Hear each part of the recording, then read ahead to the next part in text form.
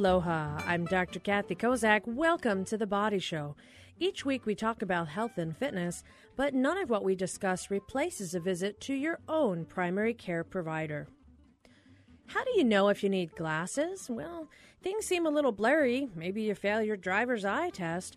Maybe everybody else can see things, but you can't.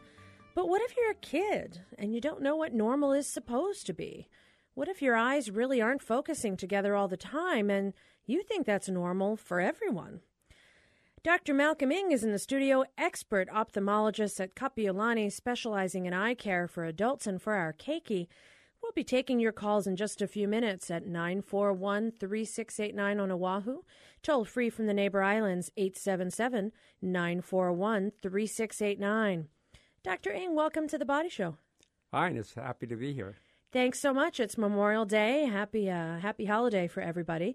And hopefully you're out there enjoying and listening to us. We want to make sure we keep your eyes protected.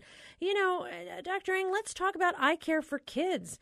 How do you know for a child if they can see things correctly? It's kind of a basic problem, right? Yeah, it's a big problem in the sense that it can go undetected for many years. And this is why we have to depend on pediatricians doing visual screening, visual eye tests early in life so that they can refer the patients to ophthalmologists, pediatric ophthalmologists, to make sure that these children do see well.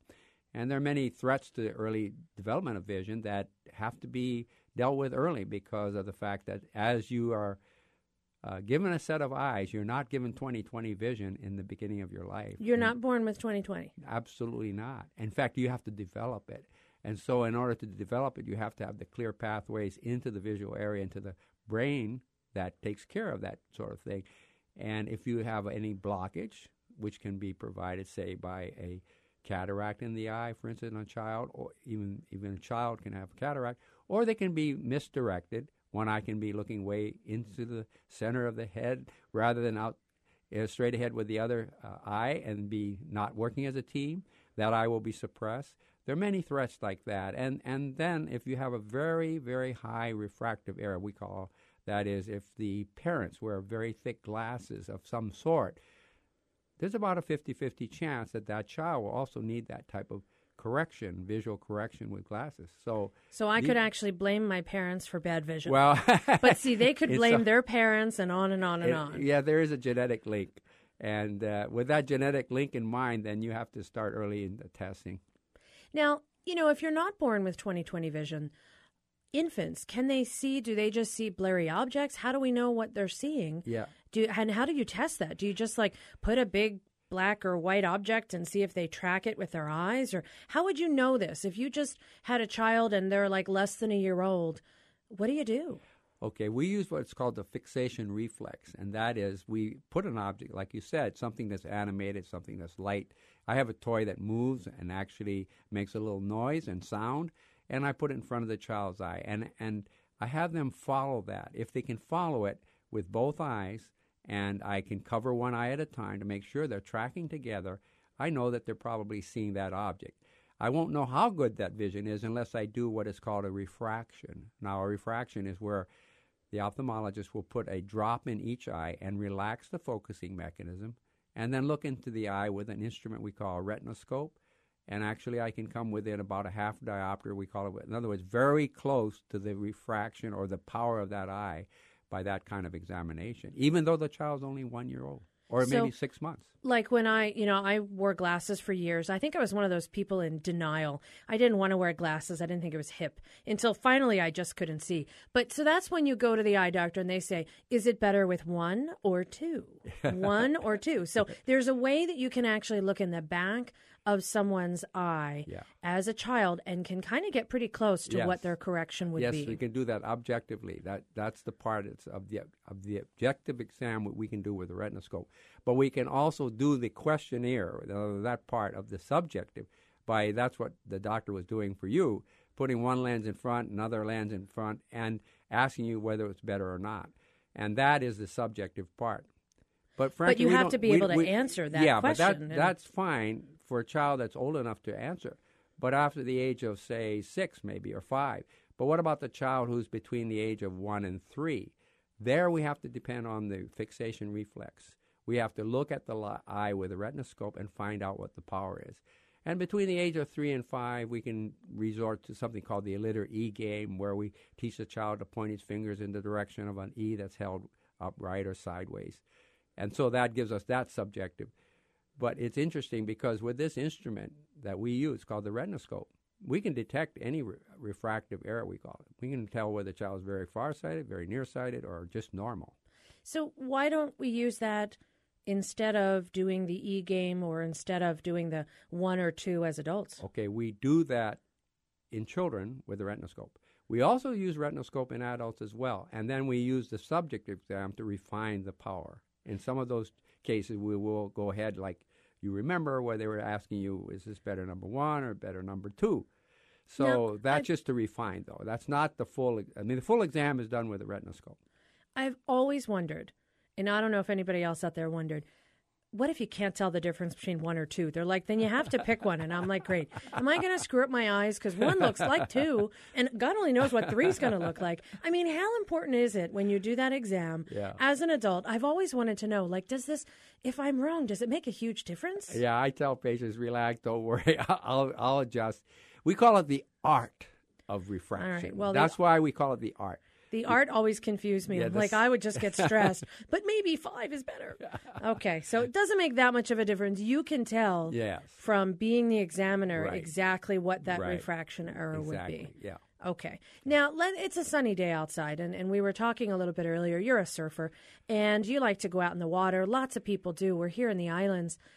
What should you do if you're out in the water? Let's just talk maybe about kids. Lots of kids go to the beach. It's really sunny outside. Should they be wearing sunglasses? Are we failing to protect the eyes of our youth by not giving them some kind of protection? Absolutely. In fact, there's a great emphasis on protection of the skin against the sun. Sure, because SPF, everything. Right, yeah. And we put on a lot of either clothing or we put on some kind of ointment. We put on something to keep it from burning the skin.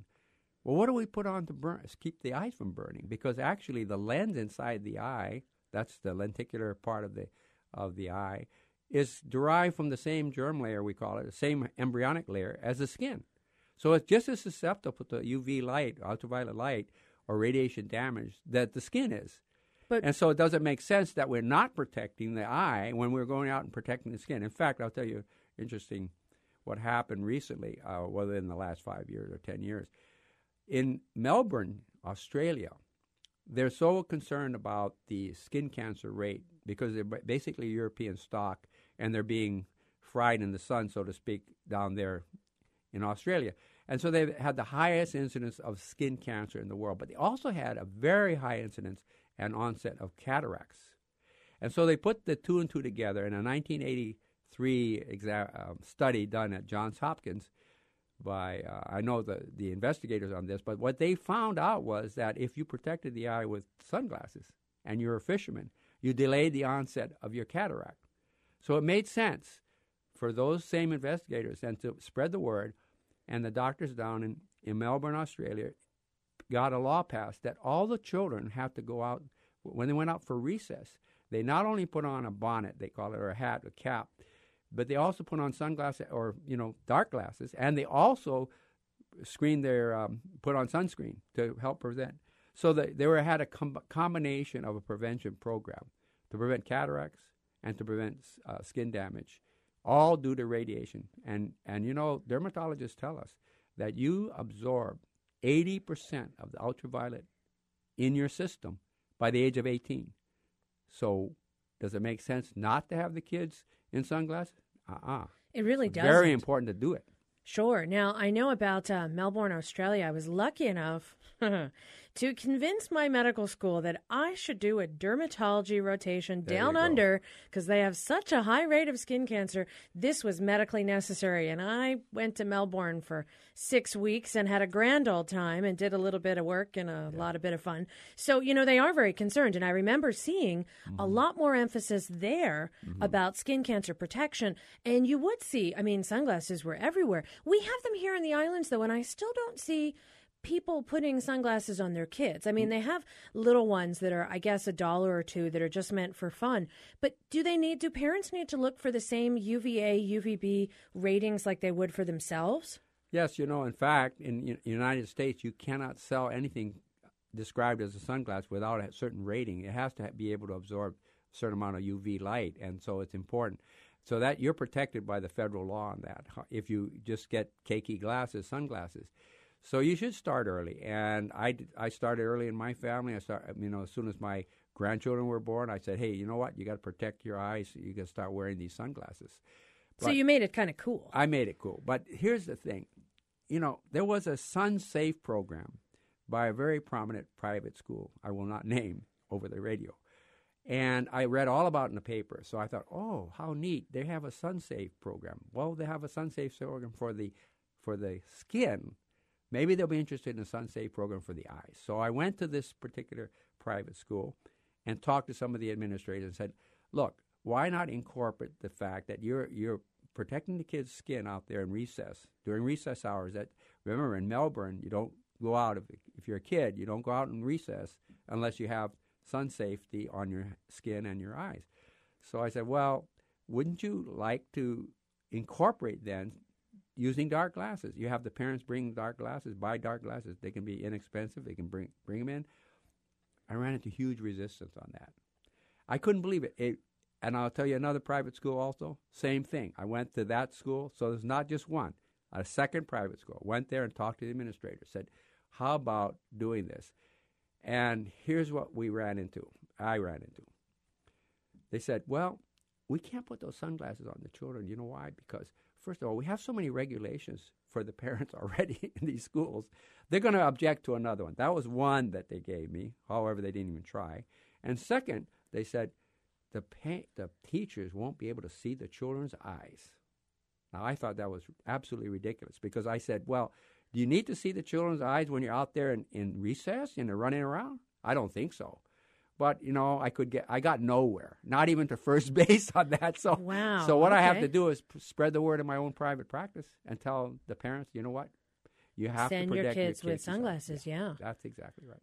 So I gave up on the school thing. All right. So we had to give up on the schools. All right. Well, maybe not. Maybe things have changed. Okay. I'm Dr. Kathleen Kozak, sitting here in the studio with expert ophthalmologist Dr. Malcom Ing. We would love to take your call if you have a question about sunglasses for your kids or even for yourself.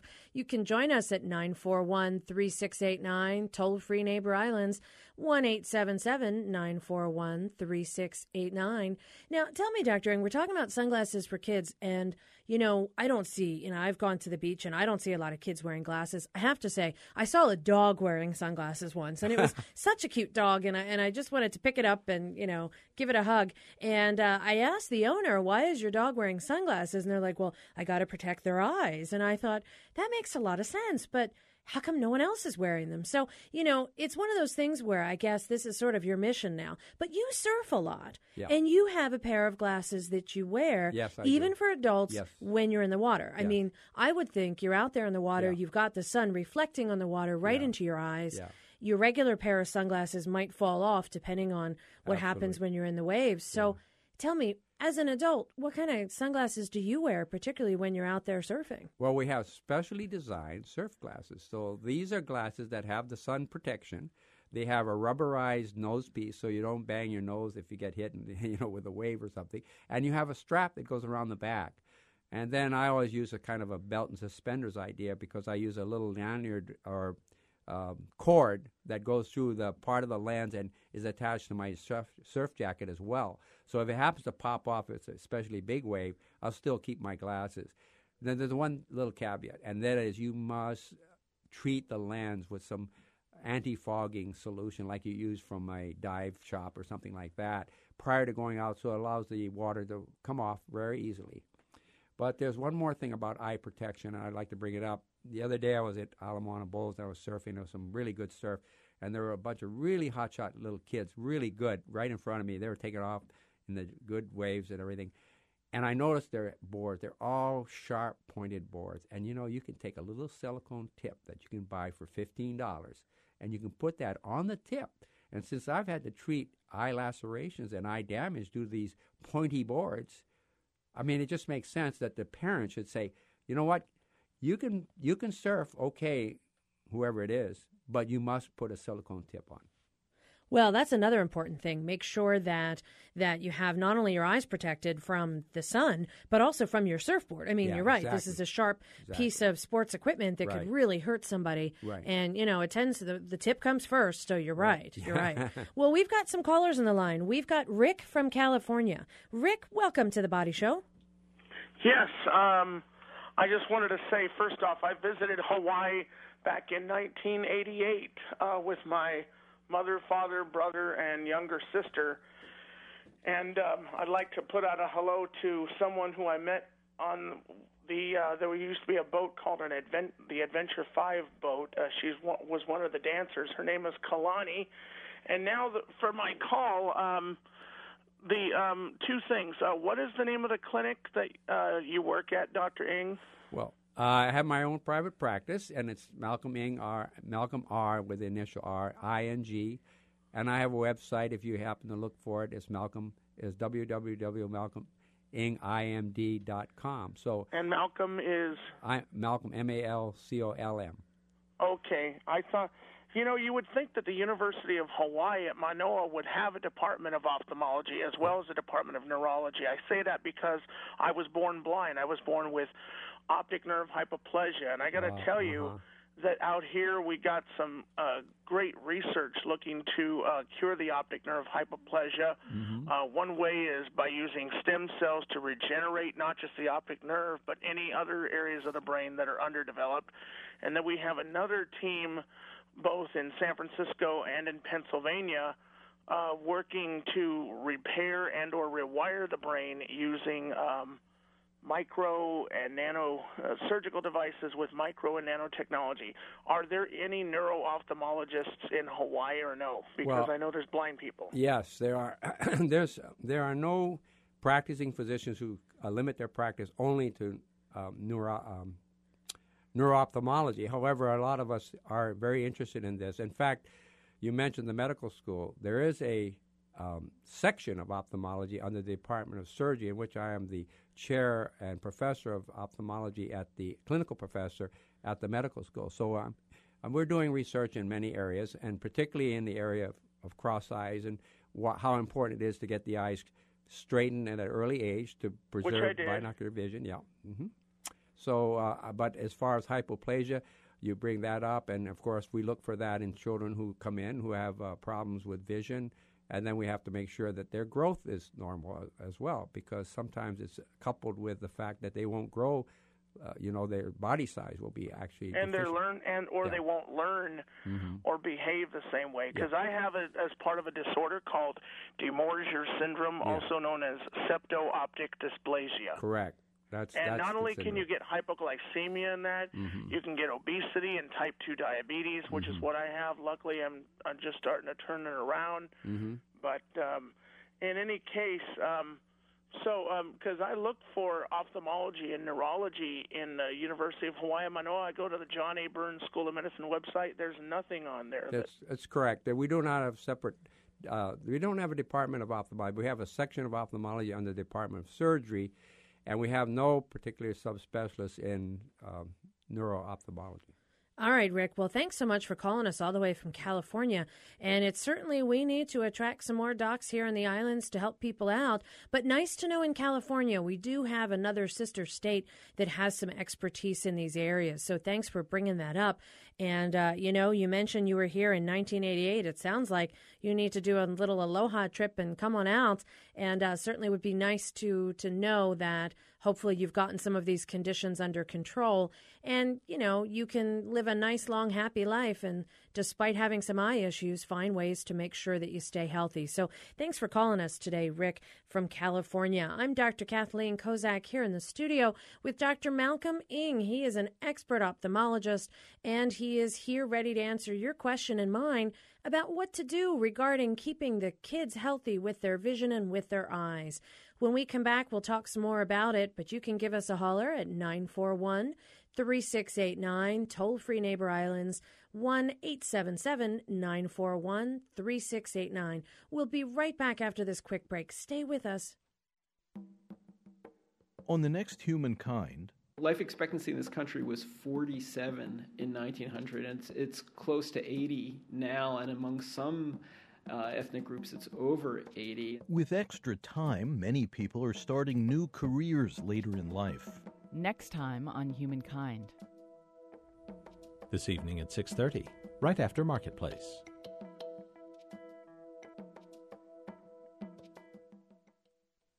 The Irish are known for their way with words, and they have a literary history to prove it.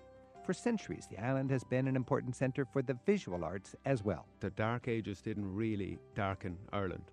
We were just as bright as we ever were, you know? That meant Christianity survived, and the most famous example is the Book of Kells. Explore the art scenes in Ireland and in Southeast Asia on this week's Travel with Rick Steves. Tuesday at 4 p.m., right after Fresh Air.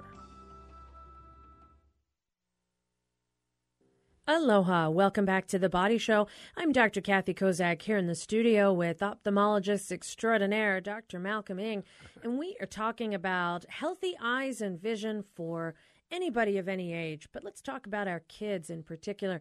We've got a phone number if you have a question at 941-3689, toll-free Neighbor Islands, 877-941-3689.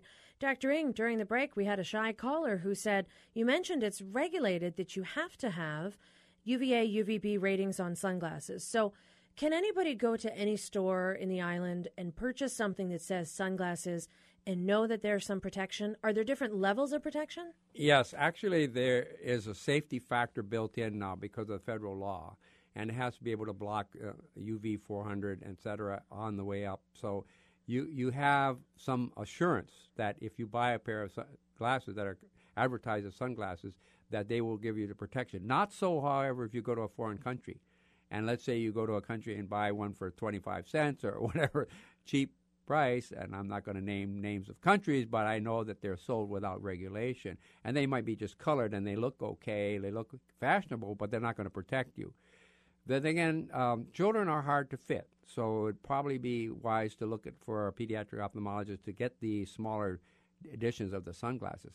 So you can get, your favorite ones. I've had, a pair of Ray-Bans for years. Mm-hmm. You can find those for kids, specially sized for them. It might be a little bit harder, but you can find them. Yes, absolutely. Now, what about some of those fancy, if you were to get like designer sunglasses from Gucci or Prada or Valentino, they're sunglasses, they're sold, they have to have UVA, UVB. Correct.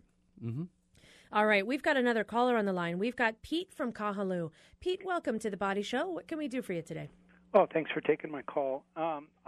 Well, before you touched on the last subject, I'm local Holly, and I was told from back in the 70s that just regular dark glasses weren't that good for you, that they would make your pupil dilate and actually let in more of the UV light, and I didn't know that they had a special rated. My question was about polarized sunglasses and how efficient they were at protecting the eyes.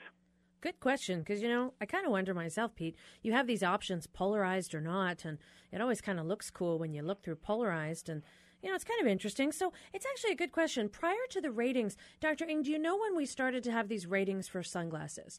And prior to that, any pair of dark glasses, is it true? I mean, your pupil might dilate a little. Yes, what would that's happen? correct. In fact, they were not protective until that law was passed, and that was probably in the 1980s.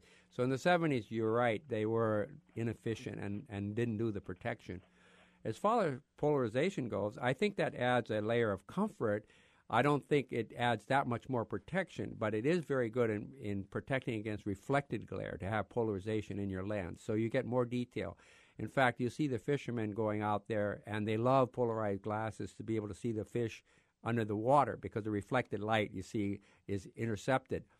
And bringing up fishermen, there was a study that was done in Baltimore by the Johns Hopkins School of Medicine in the mid-1980s that brought this all to a scientific basis. And that's where they tracked many, I think hundreds of fishermen and tracked how many hours they were in the sun with or without sunglasses. And then they tracked the onset of cataracts, because you can promote cataract formation by allowing this UV light to hit your lens for many years. Radiation is all cumulative. So the longer you accumulate it, the longer you go without sunglasses, the more radiation damage you have to your eye, and you bring on the onset of cataracts. Now, here's the thing. In United States, the average cataract age, let's put it this way, the average age for cataract extraction in this country is 72 years. What if you mandated everyone to wear sunglasses from a very early age? You could theoretically at least shift that further on down and save lots of money for the government for Medicare, for instance, because even though the cost of cataract surgery is not very high individually, cumulatively, it's the highest surgical bill Medicare pays.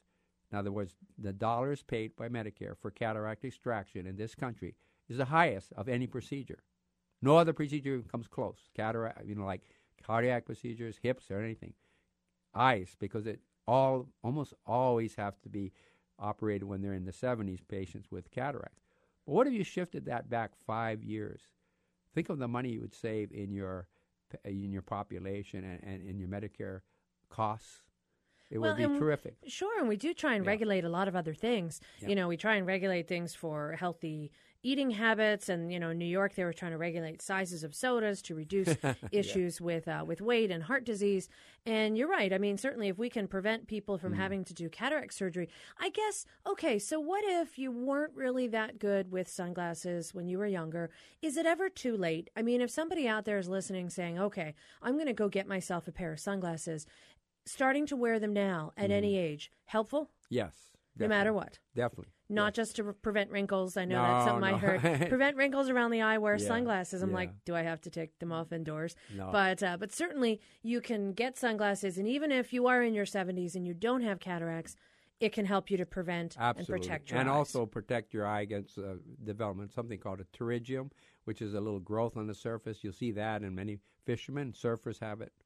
And that also, I think that's something that can be surgically removed, particularly if it starts to pull the eye inwards and cause almost like an acquired cross eye. Yeah, well, it can do that if it scars down, but the thing is it can also block the vision if it comes over the pupil.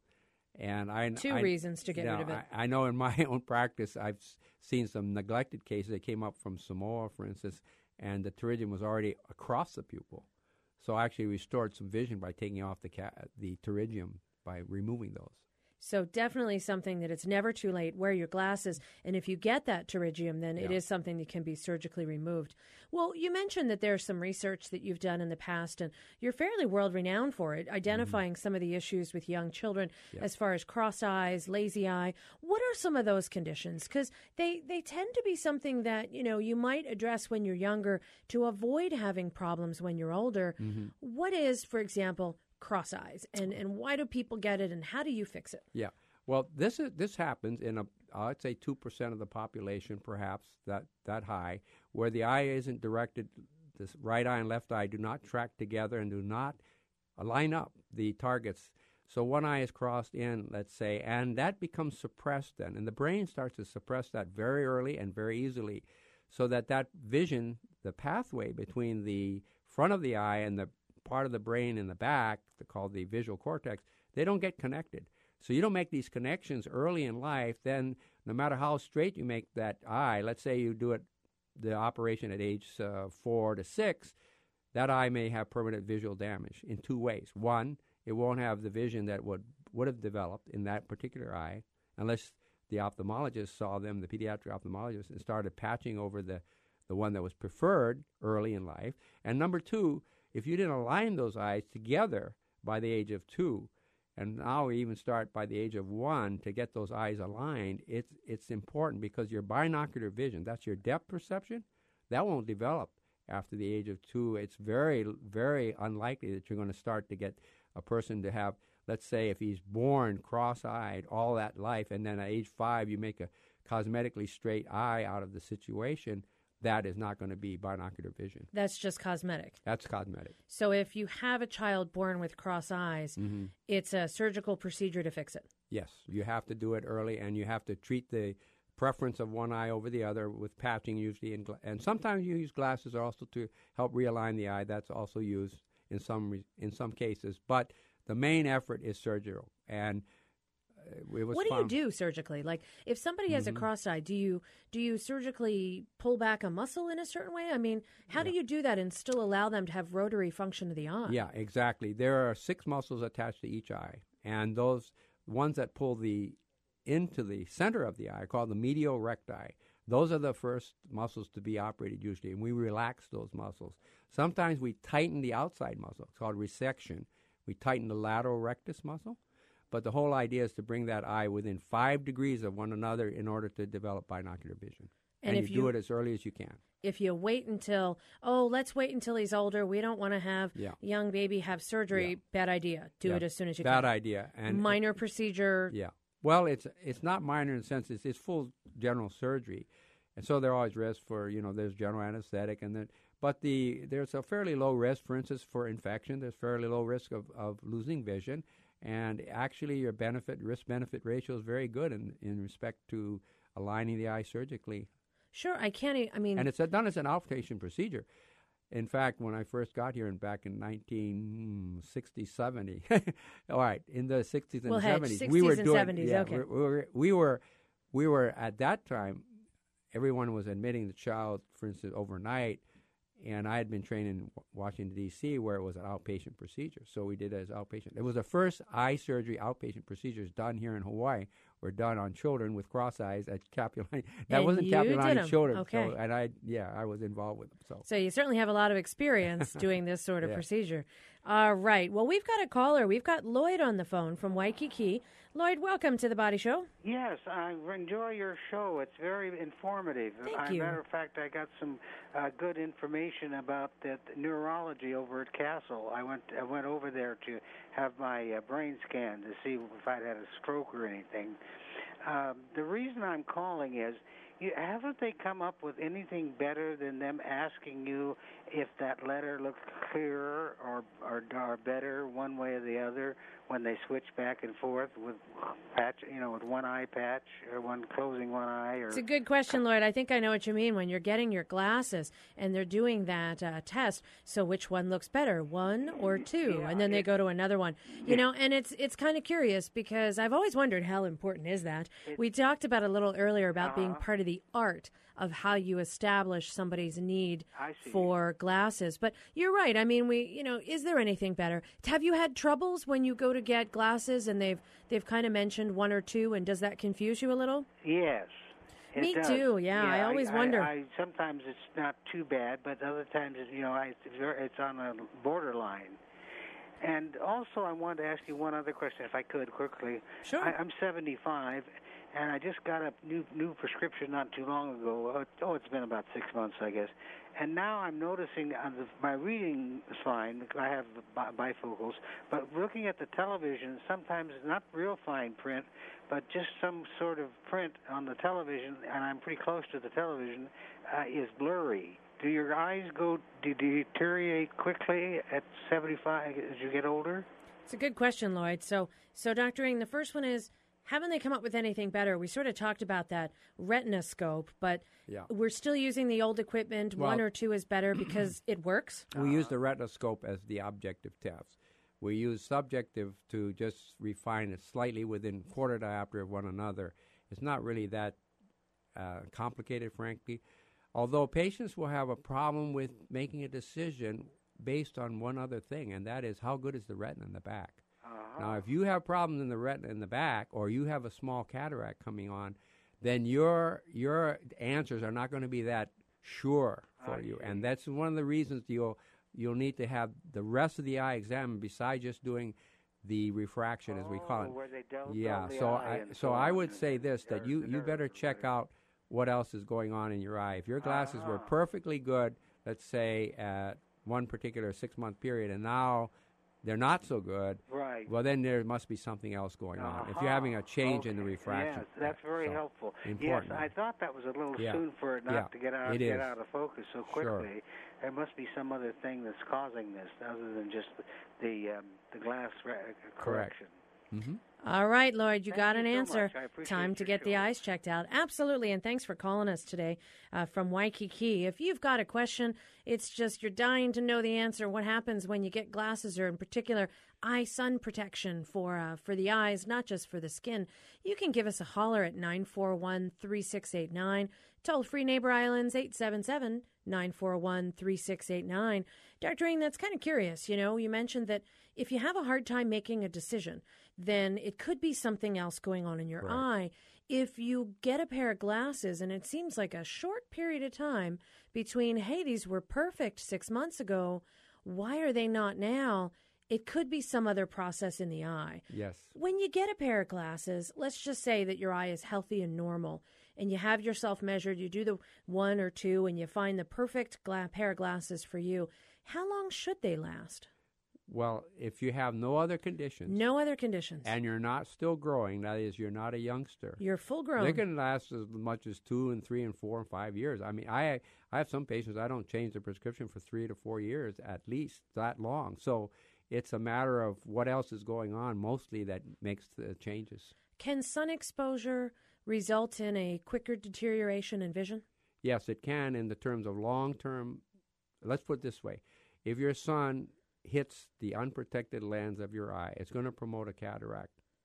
So you're going to start, those lenticular changes will start in the 60s, and by the 70s and mid-70s, they're going to be quite well developed by that time. So that's when you start to have trouble making those distinctions probably too. So and light and glare bothers you, for instance, if you're driving at night and you glare, toward headlights or at sunlight. So you kind of want to get prescription glasses that work, but also prescription sunglasses. Yes, and also have a very good, thorough look in the eye. Because I want to mention, since we're gone a little bit away from the topic of pediatric ophthalmology, which is my area of subspecialty, but I should mention one other, which is glaucoma. Glaucoma is where there's increased pressure in the eye, and you have to be screened for that, especially if you have a family history. And that would have to be done every year. That is an eye pressure measurement by an ophthalmologist or an eye care professional. Make sure about the pressure in the eye, because if it goes undetected, it will decrease your vision by, let's say, encroaching on your side vision first, and so you'll be unaware of it until quite late. So glaucoma get a good eye exam. Yeah, it's very Make important. sure. Yeah. Even for kids. How, if you mentioned pediatric ophthalmology is your area of expertise, when should parents take their children for their first full eye exam? We recommend between the age of 3 and 4 years of age, because this is in the preschool area. This is when, if there's an amblyopia or lazy eye that's found, they can be treated with patching and glasses and other treatments. That is important to get it that early. And we also say that the pediatricians or family practitioners, they should start their screening very, very early. I mean, at birth. And they look for a red reflex, for instance, off the pupil. And that's in order to detect, for instance, a cataract or something else going on in the eye. It's important to get started early. But the pediatricians, if they have any kind of question about it, the pediatricians here in our community are very good about referral, and they'll refer them early if there's any questions. So if you are a parent or a grandparent and you have 3, 4, or 5-year-old child and they've never had an eye exam and they seem to see fine, still get them a full eye exam. I think Detect that's a good things time early. to get a complete exam. Yes. Because if you have, now you mentioned lazy eye, and that's something we're going to talk about in just a minute. We're going to take a quick break. I'm Dr. Kathleen Kozak here in the studio with world-renowned ophthalmologist Dr. Malcom Ing, and we are here on Memorial Day, ready to take your call if you've got a question. 941-3689, toll-free Neighbor Islands, and the mainland, 1-877-941-3689. We'll be right back after this quick break. Stay with us. If you want to know more details about HPR's history and mission, or information on how to donate a car, rent the Atherton studio, or just want to send an email to someone on the staff, you'll find it all at hawaiipublicradio.org. Go to the link called About HPR and check out the pull-down menu. It's all there. The HPR website. It's just a click away.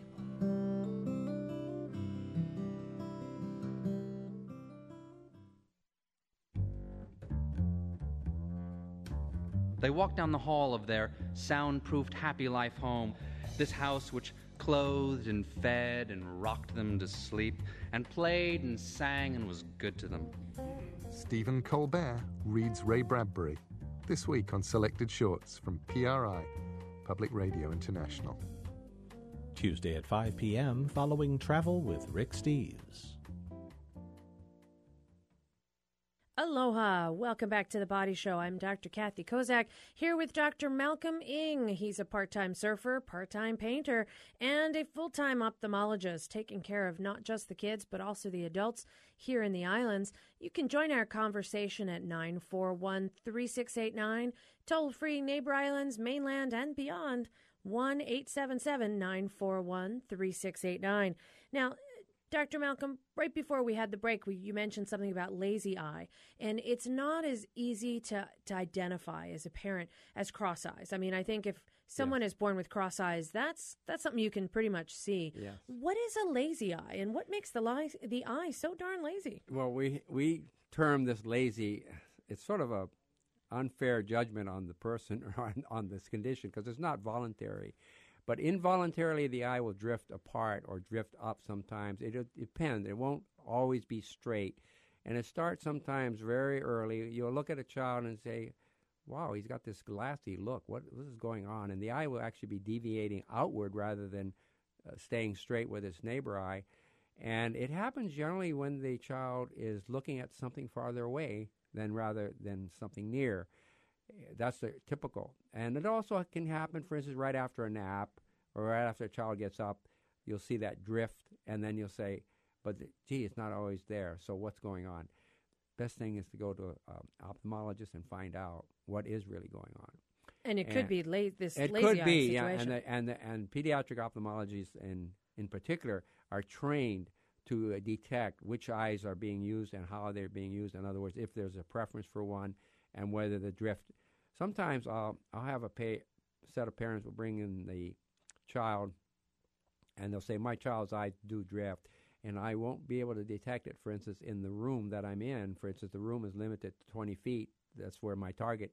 I usually have a little animated toy. For instance, if they're under the age of 3, I just turn the toy on, and he gets up and makes noise and attracts the child's vision. I think it would probably attract my vision, too. I want to picture this in my head, this little toy going around. All right. That's my assistant. So, any case, it may not show up there, but I will take the child over to the window in my office and have them look out the window, and that's where I see the eyes drift.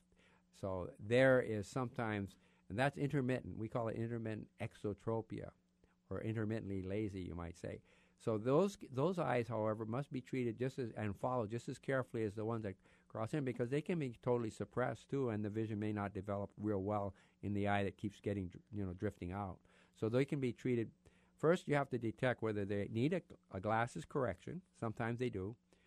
And secondly, if that drift comes on more than once a day, it may be a surgical problem. In other words, you may have to have pediatric ophthalmologists align that eye to make sure that it stays straight with its neighbor.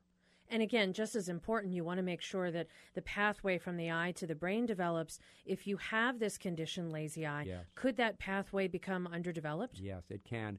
I had the pleasure and the honor to be on a panel last year with Dr. Torsten Wiesel. Now, Dr. Wiesel and Dr. Hubel were two neurophysiologic researchers at Harvard. 20 years ago, or almost 40 years ago now, I guess it was in the 60s, they started developing the physiologic studies and anatomic studies in cats and in other animals first. And what they did was they sewed the cat's eyelids together, or they disrupted the alignment by actually severing the muscle on it, let the eye drift outward or inward. And they found out that those little tracks that develop between the eye and the brain, they wouldn't develop. And there was a time window in which they would develop. In other words, if they reversed that, if they opened the lids within 3 weeks in kittens, then they had no damage shown in the brain or in the visual pathways. But if they allowed the lids to stay closed shut, then, of course, the damage was irreversible even when they opened the lids. So this gave us an idea. Okay, we have a time window. All mammals have a time window. And in children, it's fairly critical, too. It's not 2 or 3 weeks, though. It's not that critical, that short. But you have to make sure that the child's eyes are being used equally well by, let's say, age 6 months. All right. Well, that sounds like, you have to make sure of that pretty carefully. Yeah. And as a parent, really keep a watch on that. Yeah, correct. And make sure kids get their eyes checked out. Mm-hmm. We've got a couple more callers. We have Carolyn from Kahului. Carolyn, welcome to the Body Show. Yes, good afternoon. For the vast majority of my life, I see like black threads that run through my vision, especially if I look at like a white wall or a light-colored wall. That's my first question. What the heck is that? Because nobody's ever been able to tell me anything. And now later in life, I find that I have to wear those plus 150 reading glasses. But when I go in to get my eyes checked, the doctors tell me that I have 20/20 vision. So those are my Carolyn, questions I'm jealous. for you. I have a feeling those reading glasses are going to be on my agenda soon. All right, so Carolyn, so you've got 20/20 vision, or so you thought, but you got these weird black things, and then you also wear reading glasses. Interesting. Dr. Ing, the black lines, is that something that, people talk about floaters and they see things kind of floating around? Those are floaters, correct. So Carolyn's the only one who sees it. Nobody else does. No, she's not the only one. I see this every day. Oh, I mean, my practice. people tell you other people come see in it. and say, I have these floated little cobwebby things floating around. And they're actually collagen fibrils that have broken down. See, here's what happens. There's this jelly fluid, we call it vitreous, that sits in front of the retina. And as we get older, or if we happen to be highly nearsighted, it tends to liquefy. I mean, you could call it crudely melting. It's not really melting because it's not due to heat. My eyes are melting. Yeah, no, okay. but what happens is this gel liquefies. As it liquefies, the little supporting framework of collagen fibers breaks down and frees up these little fibrils that float around. They can be very annoying. I mean, it can come in your center of vision, and then, eventually you either start ignoring them or they actually gravitate and go out of your line of vision, so you don't need to worry about it. But just as the caller said, I have some myself, and I notice them mostly when I'm snorkeling. If I'm snorkeling with a snorkel mask and I'm looking at a homogeneous sandy bottom in the ocean, I see them all the time. But that's against a certain white background, gray sky. They're often very noticeable that way. It's almost universal. I guess a lot of people don't see them, but they don't notice them. Actually, I can look in the eye and see a lot of them, and sometimes I hesitate to even tell them, do you see that floater? Because if I do, they're going to start looking for them and start them. Gotcha. So this is pretty common. No, it's very common. And don't worry about it. Yeah. And it's not a sign of, if you get a lot of floaters, is this ever a sign of anything serious or just ignore them? Yeah. Well, the initial ones, you should have a complete eye exam. Because if you suddenly see a group, especially if they're small little black dots, those black dots could represent blood cells that have ruptured. These cells coming out of a ruptured vessel could signify a retinal tear, and that should be treated with laser so you don't get a retinal detachment. So, there's some that you really pay attention to. The other thing you'll notice is flashing of light. Sometimes when this happens, when the jelly fluid starts to liquefy, it pulls away from the retina. As it pulls away from the retina, it causes this little streaking of light in the periphery of the eye. And so you'll see those. But getting to our last question, which was about the presbyopia, we call it. Presby means old, opia, sight. Everyone gets it. Thank you so Everyone, much, sorry Dr. about Ing. that. But Old sight. Between 40 and 50, Presbyopia. yes. All right. Someone is you're going to have, we're going to have some use for reading glasses. Plus lenses are used to magnify the lens. And what happens there is the lens itself starts to lose its elasticity. It becomes more dense, doesn't respond to accommodation or focusing. So that's why you anybody, you get your reading glasses. Yeah. Eventually. Sooner or later. You're so making me happy. Yes. All right. Well, thank you, Carolyn, for your question. Now I'm depressed. I'm going to have old sight, presbyopia. That sounds fabulous. All right. Well, we've got another caller on the line. We have Byron from IAEA. Byron, don't depress me. What can we do for you today? Oh, hi, Malcolm. This is Byron. I'm a colleague of Dr. Ing's, actually, and I had a couple questions for him. The first one, I know you talked about protective eyewear for surfing, but is there a threshold for any type of outdoor sports at which we should consider our kids to wear sunglasses for protective effect against the sun? Yes. And the other question is the opposite. Are there any sports or activities, and I'm thinking something like soccer, where protective eyewear would actually be contraindicated because they're trying to hit the ball with their head? I always wonder why they hit the ball with their head. I know it's good. I know it's okay, but I used to. It's not so okay. Not so okay, actually. I was never able to do that. I played soccer when I was in grade school, and I mean, I could kick the ball really far, but putting my head in the direction of a ball, I've got to tell you, there was just something that just never worked out for me. But two excellent questions, Byron. I don't know, Dr. Ing, you're in the hot seat from your colleague. I would wear safety glasses. if I was in any missile sport, we call it missile, meaning a ball coming at you, that would be baseball, that would be tennis, that would be even basketball. I mean, fingers get stuck in people's eyes that way. So it's probably a good idea to have it even there, although it's more rare. But particularly, take up soccer, for instance. The soccer ball is pretty big, so it won't hit inside the orbit necessarily, but it could give you a concussion injury to the eye. And the other thing I'd be concerned about, though, in headers, as they call it, there's been some studies now that show that there's premature aging of the brain, dementia you might call it, in women's sports, that women soccer players early in life now are starting to show some signs of that. So I don't know what's going to be the solution for that, but I can tell you that a soccer ball traveling, whanging you in the head, in the back of the head or in the front, is not so great. I mean, it's probably the equivalent of a punch. So, head injuries now have been associated with football, with boxing, and early dementia. So, I would protect the head some way, but I don't know how we're going to do that if you're going to allow headers. So when we talk about sunglasses for outdoor sports, if you're playing outdoors, should you just wear them, some type of eye protection? I would wear them. And if it's outdoors and there's a lot of sun, just do it? Just do it. Okay, and if it's soccer? Yeah. Don't hit the ball with your head, but if you do, eye protection. I was always afraid, I got to tell you. My parents used to think that I was sporty. They got over that pretty quickly. Yeah. I was just, even softball, the ball comes at me, I'm like, let me run in the other direction. I just never had that thought of, let me hit it with my head. Well, not even with a bat. I was just bad at it. Kathy, let's face it, you've already prevented one step in the there direction you go. of dementia. I may have the presbyopia, but all right. So we don't have to worry so much about me heading it and heading a ball and getting into trouble. All right, Byron, was there anything else you had to ask us today? No, that's it. Thanks a lot, Malcolm. All right, thank you so much for calling us and putting our guest in the hot seat.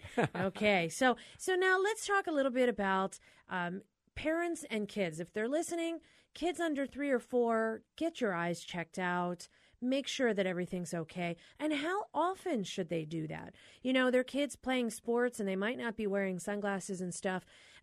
Do parents, should they get their kids' eyes checked every year by an ophthalmologist? No, not necessarily. Or is like the school nurse wears the E pretty okay? School nurse, but also we're depending on our primary care doctors. Pediatricians will check the vision every year, and they should be checking it every year. And if there are defects found, they're going to refer the patient.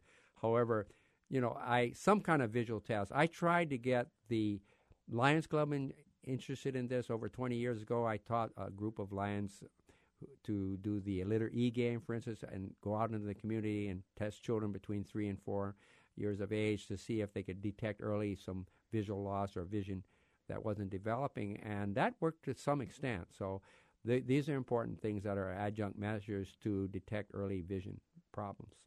And check it when you're early. Don't wait early. until... The earlier the better. The earlier the better. Don't wait until you get presbyopia, thanks so much, and you need your reading glasses. Okay. Yeah. Now, in that sort of situation, are there any other common eye things that happen that parents should watch out for? We talked about strabismus, the cross-eyed, we've talked about lazy eye.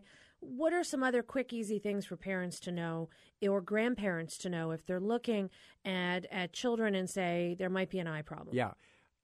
I'm glad you mentioned this thing about the children's grandparents. For instance, I've had more than one case of a grandparent saying to the parent, there's a funny reflex coming off your child's eye, our grandson or whatever. You've got to get that eye checked. And sure enough, there was a tumor, for instance, inside the eye, and it prevented the normal red reflex. The child was sitting there watching television, and the grandparent looked at it and said, the one eye has that nice red. The other one has some yellow, whitish reflex. What's that?